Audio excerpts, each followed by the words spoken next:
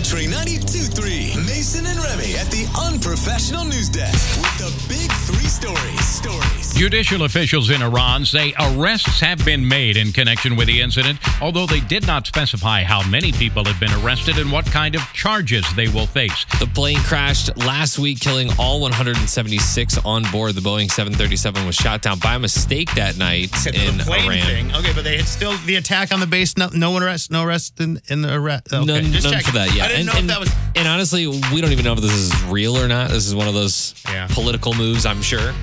Unfortunately, we will see.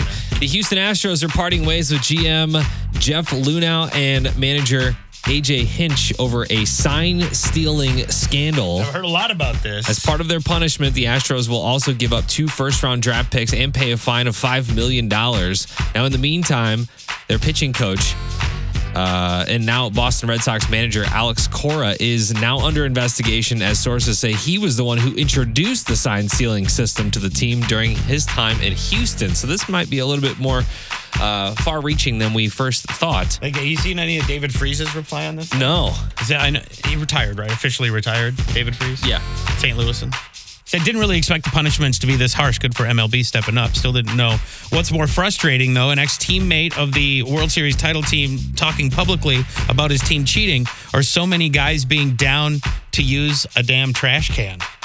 Yeah. Should take the ring. Yeah. He said should take the ring. I think so. Yeah? I mean, we would try this in high school, but it wasn't of this magnitude.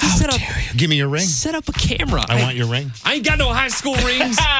And the Ultimate Lego fan experience is coming back to St. Louis this summer. They had a good time last year. The Brick Universe Lego Fan Convention will be in Baldwin July 18th and 19th. Ooh. Last year was a good event, and so they will be back bringing all the Lego bricks for all of your kids and all of your floors so you can step on them. Yeah, I was going to definitely tell you to wear some hard sole shoes if you're going to that. If you want to find more about it or anything else in the Big Three. Mason and Remy page at newcountry923.fm. You know the one.